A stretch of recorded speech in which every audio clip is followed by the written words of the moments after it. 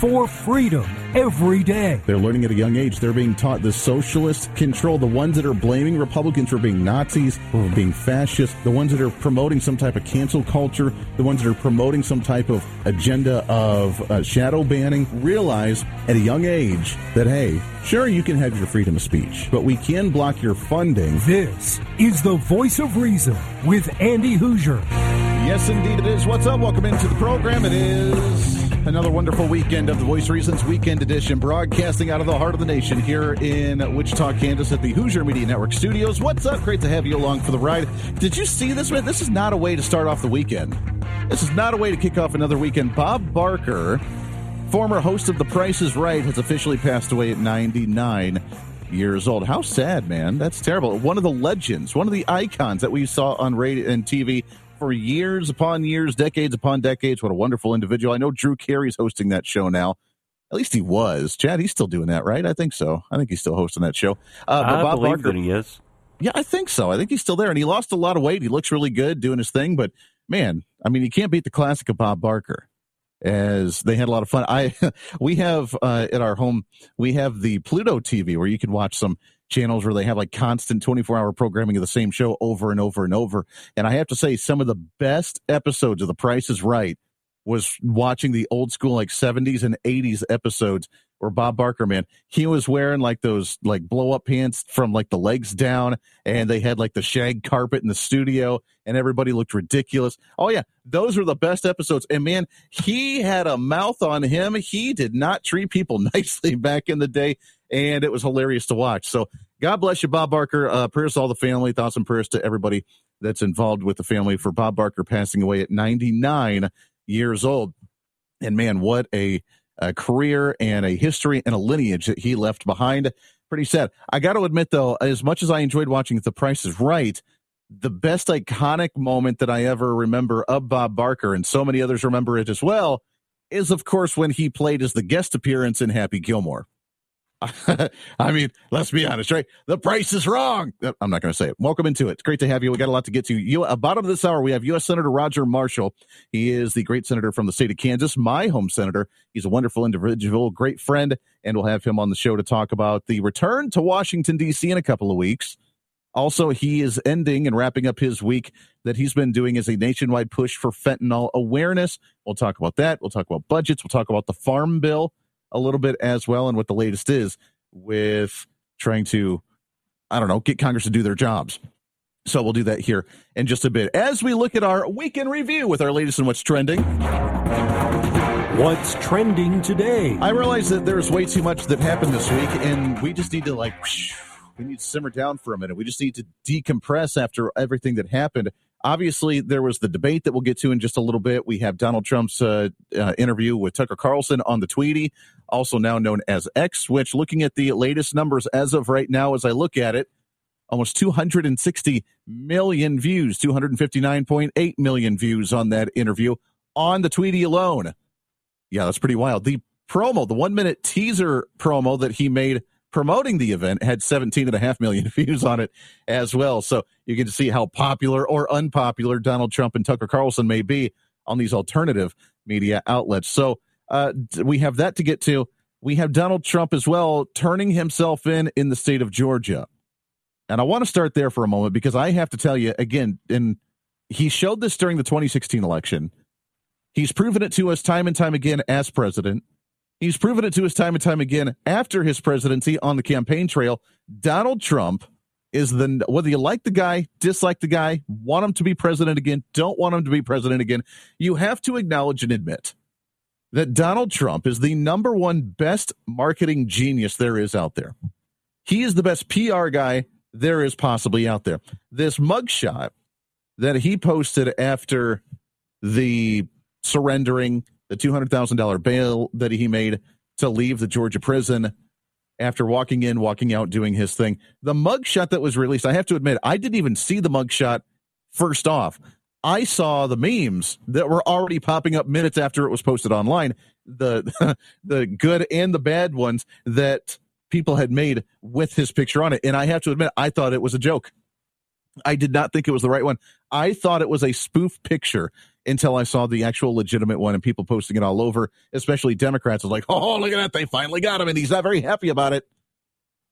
But right away, out of the gate, Republicans making moves about it, showing how angry he is, how much he's going to turn the country around, how he's trying to heckle the other side of the aisle, and how regretful that Democrats and the mainstream media were to try and post this picture of his mugshot that was spread all around the country and all around the world, really, essentially. He already has campaign swag that is out, making money and profiting off said mugshot, which, again, you want to talk about marketing genius. A guy that's potentially, allegedly in trouble from the other side, doing the Department of Justice militarization, going after an ex-president because we don't want him to be back in office. He's using it for his own personal benefit. He's using his own picture to make money to run on the campaign, to pay for his legal fees, and to be able to run for president of the United States. Talk about a marketing genius. Not to mention, he just don't care.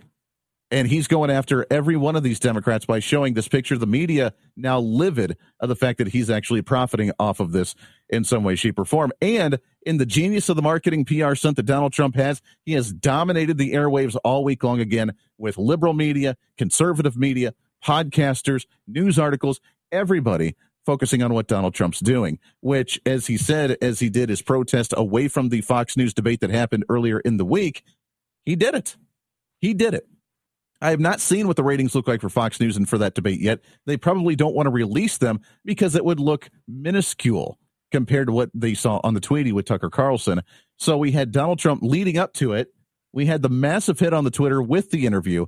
Then we had the arrest in Georgia. We had the capitalization of it profit-wise with the selling of the swag, with the pictures on the T-shirts and the coffee mugs and everything else. Donald Trump, the marketing genius, again, dominated every media outlet for an entire week without spending a dime in campaign ads.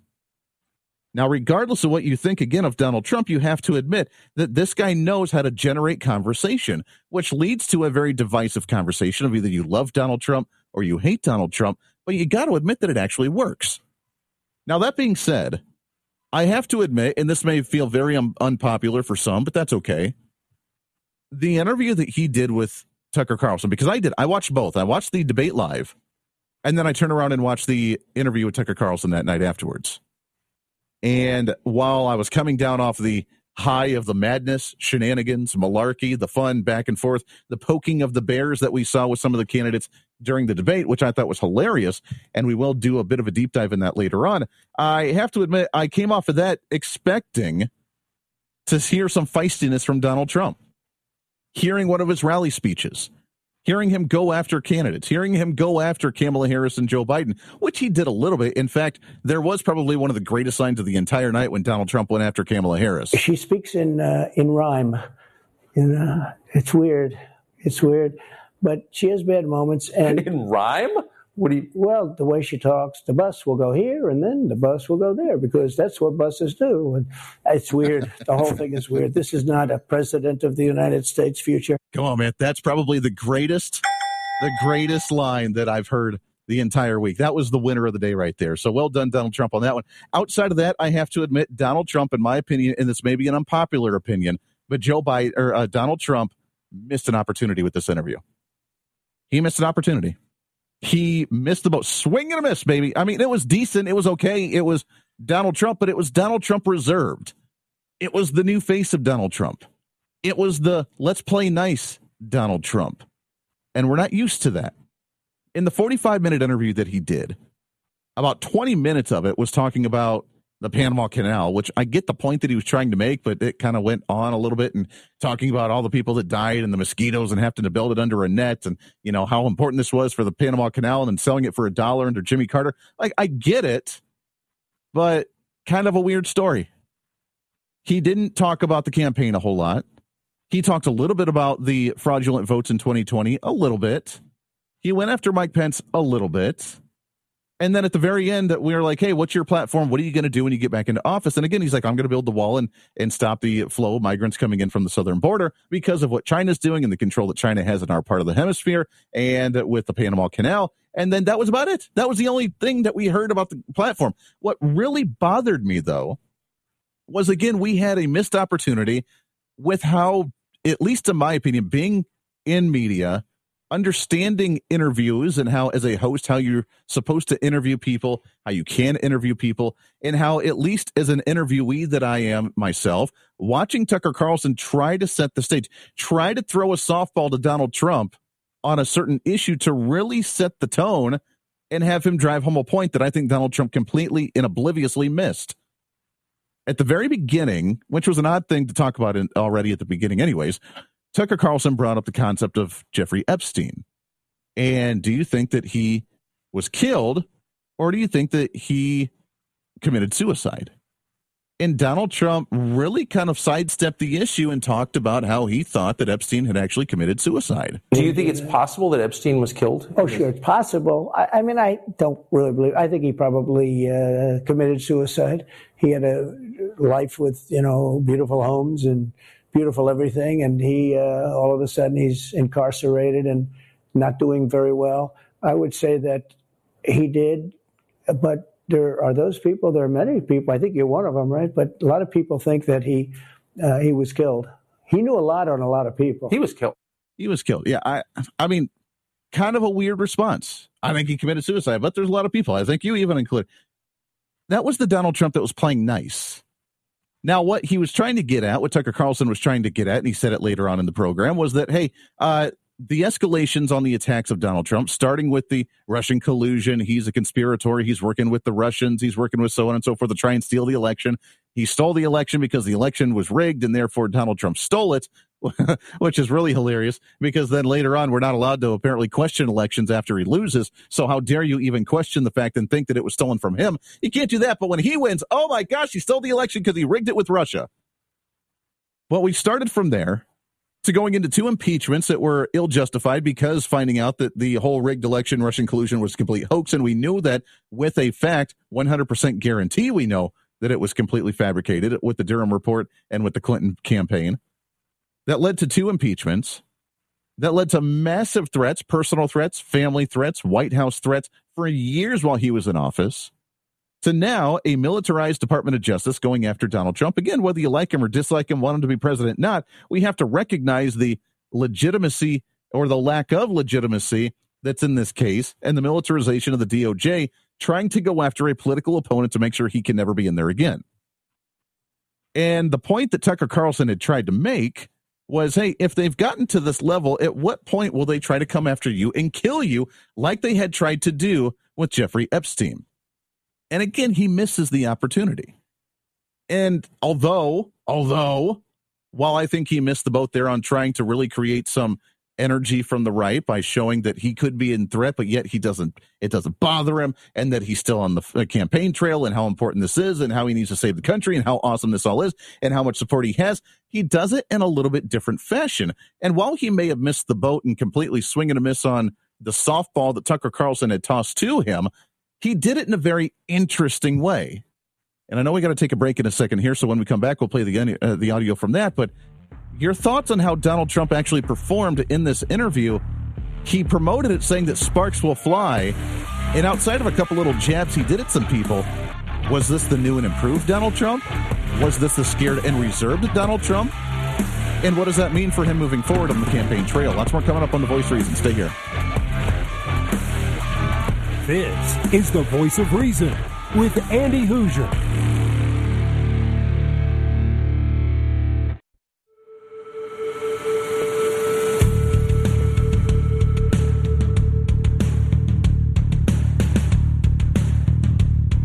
Fighting for freedom every day. This is The Voice of Reason with Andy Hoosier. Yes, indeed it is. Welcome into it. 24 minutes past the hour. Radio, TV, live streaming, podcasting, however you want to check us out. We always love you to death and appreciate you very much. So I know that's a bit of an unpopular position. I have not heard a single other person say that, I was a little disappointed in Donald Trump's response and how he did his interview, how he handled that situation. And that's okay. That's all right. I was expecting more, and he did his job. He distracted a lot of people that I know, and the polls, the unofficial polls that I held on my social media, which, by the way, you can find me at Hoosier Reason, HOOSER Reason on all of the social media sites, really all of them you can think of. On TikTok, Instagram, Facebook, the Tweety or X, the Getter, and Our Freedom Book, and Truth Social, and YouTube, and Twitch.tv, and Rumble. Yeah, all those, all at Hoosier Reason. You can find the same handle, and of course the website at HoosierReason.com.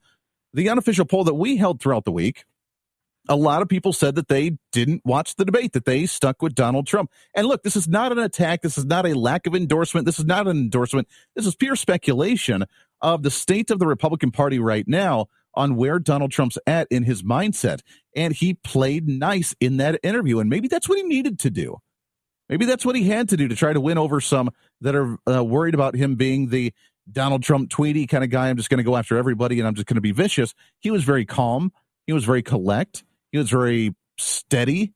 He was very consistent in that entire interview. He took a couple of jabs at Joe Biden, took a couple of jabs at Kamala Harris, took a couple of jabs at Asa Hutchinson. Outside of that, though, he spent a half the time talking about the Panama Canal, which was kind of strange, and then talked about China, talked about the voter issue with Mike Pence, and then talked about his platform shutting the border, and boom, it was done. And he missed the opportunity, in my opinion, he missed the opportunity of when he asked, when Tucker asked, hey, was Jeffrey Epstein killed? And does that lead to a potential violence from the left of physically harming somebody to try to silence that political opposition like they did with Jeffrey? And would they do that to you at some point? But they're counterproductive. So if you chart it out, it's an escalation, is what I'm saying. Yeah. So what's next after, try to put you in prison for the rest of your life? That's not working. So, don't they have to kill you now? I think the people of our country don't get enough credit for how smart they are. And I'm not sure I would have said this 10 years ago, but they get it. They really get it. When somebody gets indicted, your poll numbers go down. When somebody gets indicted, you announce, ladies and gentlemen, I'll be leaving to spend time with my family and to fight for the rest of my life on this stuff. But you're out of politics. I got indicted 4 times. All trivia, nonsense, bullshit, all bullshit. It's horrible when you look and you look at what they're doing. Now, I guess that was a good response. I would have gone a different direction. In his situation, the way he is, which I'm not him, which is why he's probably way smarter and has a lot more money than me, and he's been president, and I have not been president, so maybe he planned that out a lot better than what I would have. With that opportunity, it would have gone, yeah, you know what? There's a violent left that is causing some extreme danger in this nation. And he could have gone down the road of partisanship. He could have gone down the road of segregation. He could have gone down the road of separation and the identity politics and the internal war and trying to turn everybody against each other. He could have done that. Instead, he probably did one of the most uniting statements that we've heard him say, which was the people are smarter than what we give them credit for. They're way smarter than what we ever thought because they see what's going on. And as I continue to go through these indictments, then my poll numbers continue to rise and continue to get better. Now, that's among Republican voters, not necessarily anybody else, which is a cause for concern if we go into a general election in 2024. But he's right. Under Republican votership, he still has great support. In fact, according to Politico.com, 45% of Republicans say they do not want a trial before the general election because they think it's politicized. They also say 64% of Republicans do not see him guilty at all in any way, shape, or form. He still has a massive dominance in the Republican Party. Outside of the Republican Party is a different story. And is that who he's trying to reach while trying to play nice and be calm and collect during an interview with Tucker Carlson? Very interesting strategy. Lots more coming up on the show. Stay here. This is the Voice of Reason with Andy Hoosier.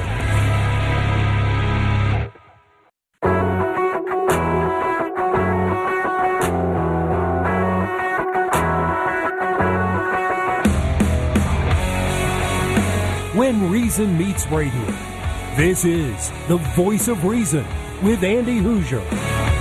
Yes, indeed it is. What's up? Welcome into it. It is the Voice of Reason's Weekend Edition here all across the nation from coast to coast here at the Hoosier Media Network. It's always wonderful to have you with us.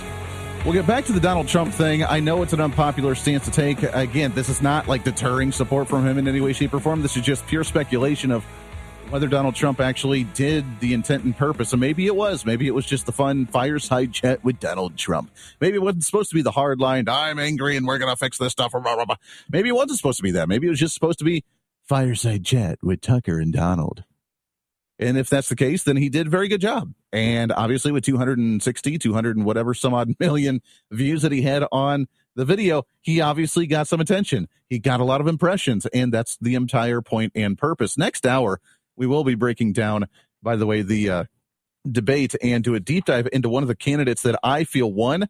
The polls from Drudge Report showed that he won as well. And yet, who is this guy with some speculation and rumors floating around on Vivek Ramaswamy? So we'll have some fun talking about that in hour number 2 as well. But I want to shift gears a little bit because we are about ready to return back to Congress in just a couple weeks, with Congress returning back to D.C., getting ready for the federal fall session, which means what?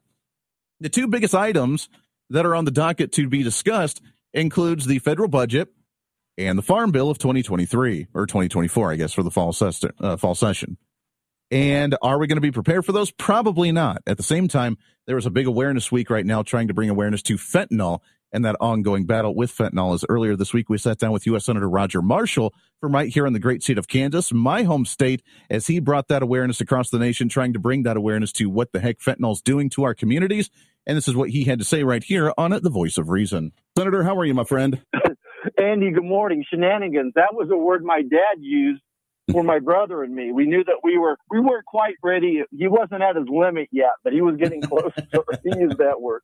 Well, I tell you, I think we've reached our limit with some of the stuff going on in Washington for sure. They've hit that stuff. Before we get into that, though, I know we have a big slate on the docket for the fall session, but let's talk about actually what you've been working on this week. This week, you've made a big announcement with our awareness for the ongoing battle against fentanyl, which has been getting worse. We continue to see migrants coming in from the southern border. We see the fentanyl pouring in across the nation.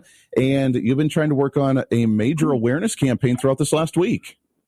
That's right, Andy. And with all our kids going back to school, we thought it'd be great to spend this week educating Kansans and Americans that one pill can kill. Yeah. One pill laced with fentanyl can kill. What we're seeing is our young adults ordering Xanax or Adderall or Percocet online. Or maybe it's even marijuana. We're now seeing marijuana laced with fentanyl. And even just that small lacing of a pill can kill. So we want to make sure that every parent, every teacher, every coach, law enforcement is joining us in these efforts, just educating folks that this drug does not care who you are, what your last name is, how much money your parents make. If you order this and you take it, you can order it online. It's easier to get a fentanyl tablet than it is a piece of pizza. Yeah. You can have it delivered to your home. And by the way, the cartel is alive and well across the state of Kansas, poisoning our kids. These are accidental deaths. These are not overdoses. One pill can kill. It is very concerning. Are we seeing the situation get any better right now? Obviously, we've seen some big operations, some major amounts of pills being taken off the streets, which is good. But is it really helping? And are we limiting the amount that's on the street, or is it continuously just pouring in more than ever before? Oh, Andy, we're still on the uptick. You talk to law enforcement. The firemen are making, in the big cities, are making 3 or 4 runs every day and giving Narcan. So we're giving Narcan 10, 15, 20 times a day. Without that, we'd have that many more young adults dying.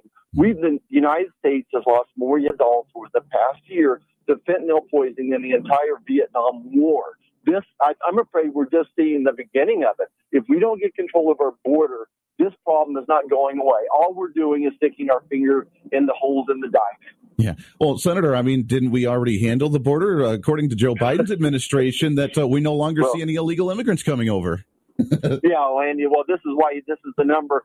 This is even more important to people than inflation. We're numb to inflation, but Americans are sick and tired of being sick and tired about our open border and that their families are no longer safe. And like I said, the cartel is now firmly established across the state of Kansas, and now it's leading to human trafficking and sex trafficking. Along with this, the cartel is making $300 billion a year.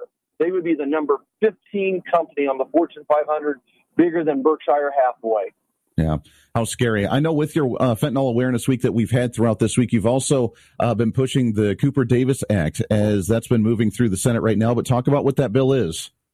Yeah, well, Cooper Davis was a wonderful young man, junior year in high school, a good student, adventuresome. Everybody loved him. He was a leader and did not have any type of a substance abuse problem. But he and his friends ordered 2 Percocet tablets on Snapchat. Cooper took one half of the tablet and died. So we've named this legislation in honor of him, and what it does is force social media companies like Snapchat, Facebook, Google, whoever it is, if they see this trafficking going online, this drug trafficking going online, to reach out to authorities. Very, very simple. They know it. They can tell when this is going on, and I need them to cooperate with police and shut down this social media drugs online. Yeah, what a scary thought. It is an ongoing battle, and I'm glad that you're bringing awareness to it. It's U.S. Senator Roger Marshall from the great state of Kansas. Let's shift gears a little bit and let's talk about the return to Washington, D.C. after Labor Day as we go into the fall session. Obviously, there's two major issues that are on the table right away when you get back, which is the federal budget that ends in the end of September and our farm bill that ends in the end of September as well. Neither one of those, from what it sounds like, are going to be done on time, are they? No, Andy, I don't expect them to be done on time. I don't care. Let's talk about the spending first of all. Our national debt is the number one long-term problem this nation faces. $33 billion and growing daily. We're going to spend $700 billion on interest this year. You know, this rising interest rate, thanks to inflation, thanks to Joe Biden, has so many ramifications, including the amount of interest that the federal government is spending.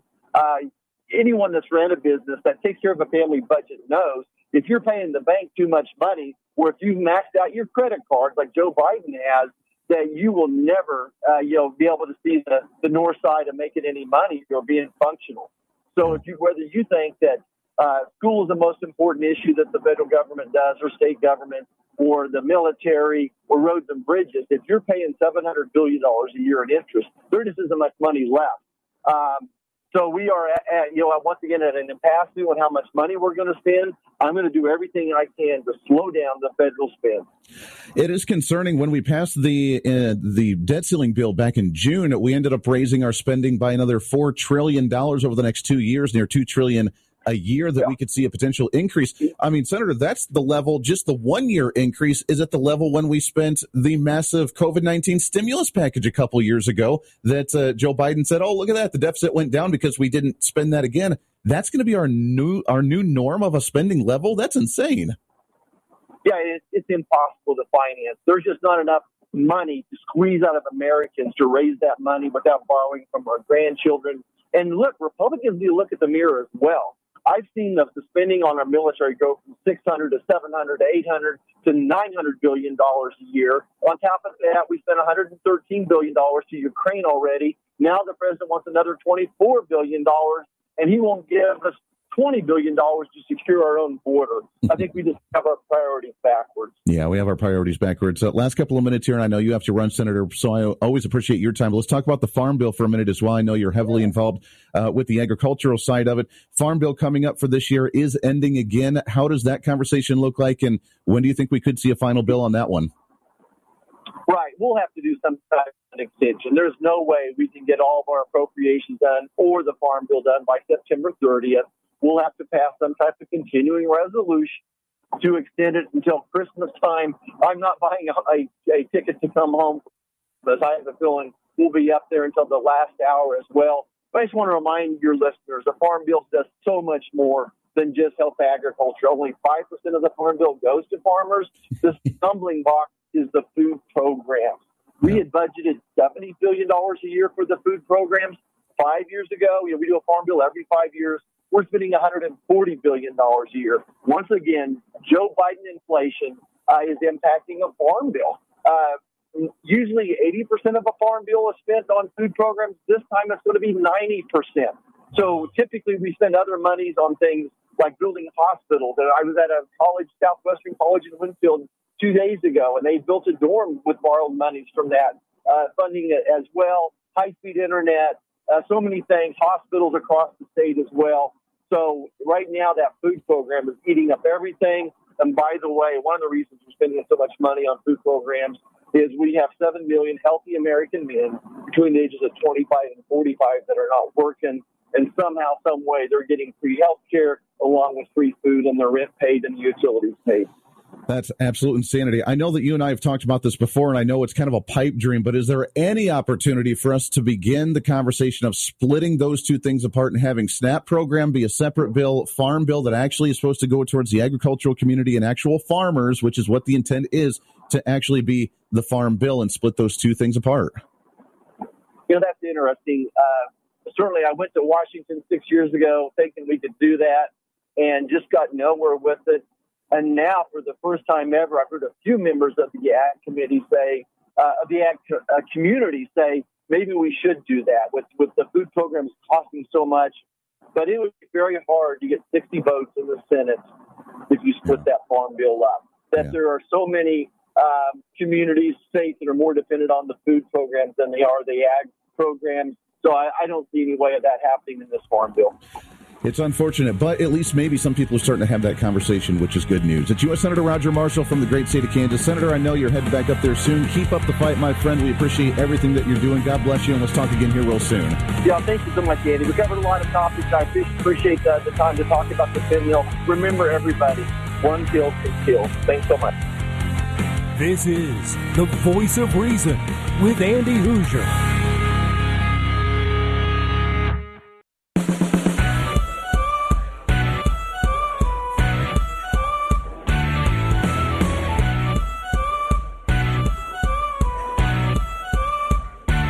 Fighting for freedom every day.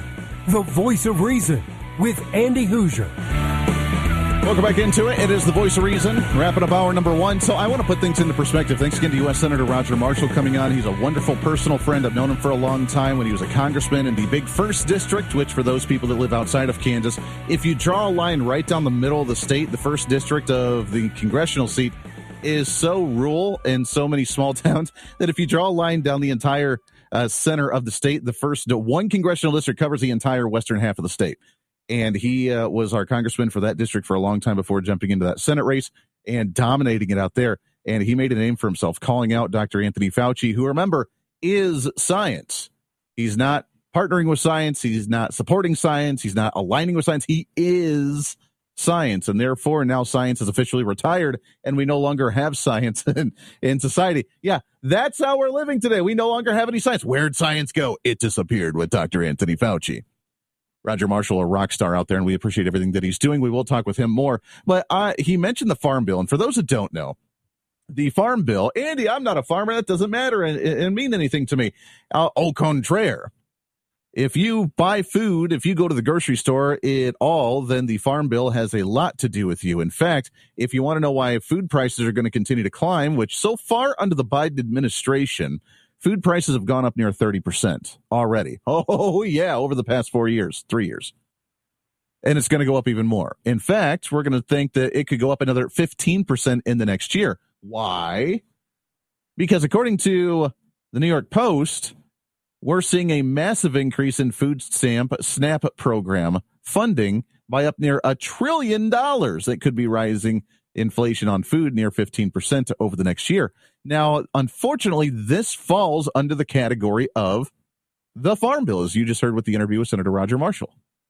And this has been a pet peeve of mine for a very long time, and we've talked to numerous elected officials who are on the ag committees, both in the House and in the Senate, on why we have the SNAP program, a social program handing out free food to individuals of lower income or on disability or whatever. Is there a need for it? There's a conversation to be had there. To some degree, primarily should be down to a statewide level, but let's just go along with this for a second, shall we? This is a program that we're spending massive amounts on, and we've broken down the budget before between mandatory spending, discretional spending, and mandatory spending is the SNAP program, Medicare and Medicaid, Social Security. It's all the social programs we're not allowed to touch. We're not allowed to slow the growth. We're not allowed to try and reform. We're not allowed to try to mainstream. We can't touch them at all. They grow by 3, 4, 5, 6, 7% every year. And if you even say, let's just grow it at 2% instead of 6%, Democrats lose their mind and say they're trying to kill the population by letting people die in the street without their social services. That's, yeah, I know. That's what we have to go under. And that SNAP program falls under the category of the Farm Bill. And what used to be funding of near 80% of the Farm Bill with the SNAP program now is up to 90% of that Farm Bill. Now, this is a bill that was originally intended when we first started working on farm bills at the federal level to help farmers. And I know not everybody's a farmer, and the farming population across the nation is going down. Why? Because it is an industry where everything is out of your control.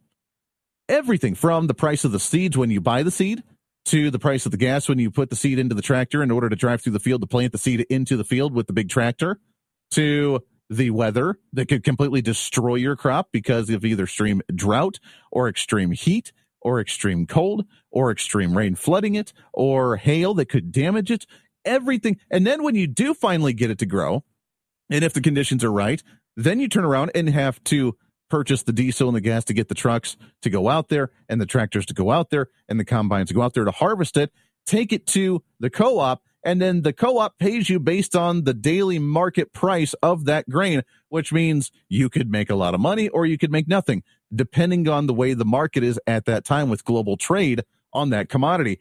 Every single aspect of a farmer's livelihood is out of their control. And just thinking about it gives me massive anxiety because I can't imagine what they go through each and every time, which is thankfully not why I'm not a farmer, because I could not handle that type of stress.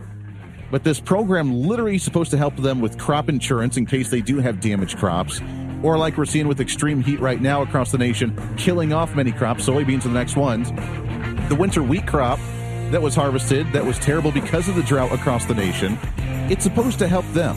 And like usual, we turn it into another social program for individuals that aren't working to give them free stuff, while the ones that are working really harder than anybody else are not getting anything from this program, because now the social program for the other people are getting anywhere between 90 to 95% of that bill. And if you don't pass it, then you hate poor people and you hate farmers. But we can't split them apart. And because of this dump in this money, we're going to see a 15% rise at the grocery store again on top of what we've already seen because of how much money they're sinking into this program. Lots more coming up. Stay here.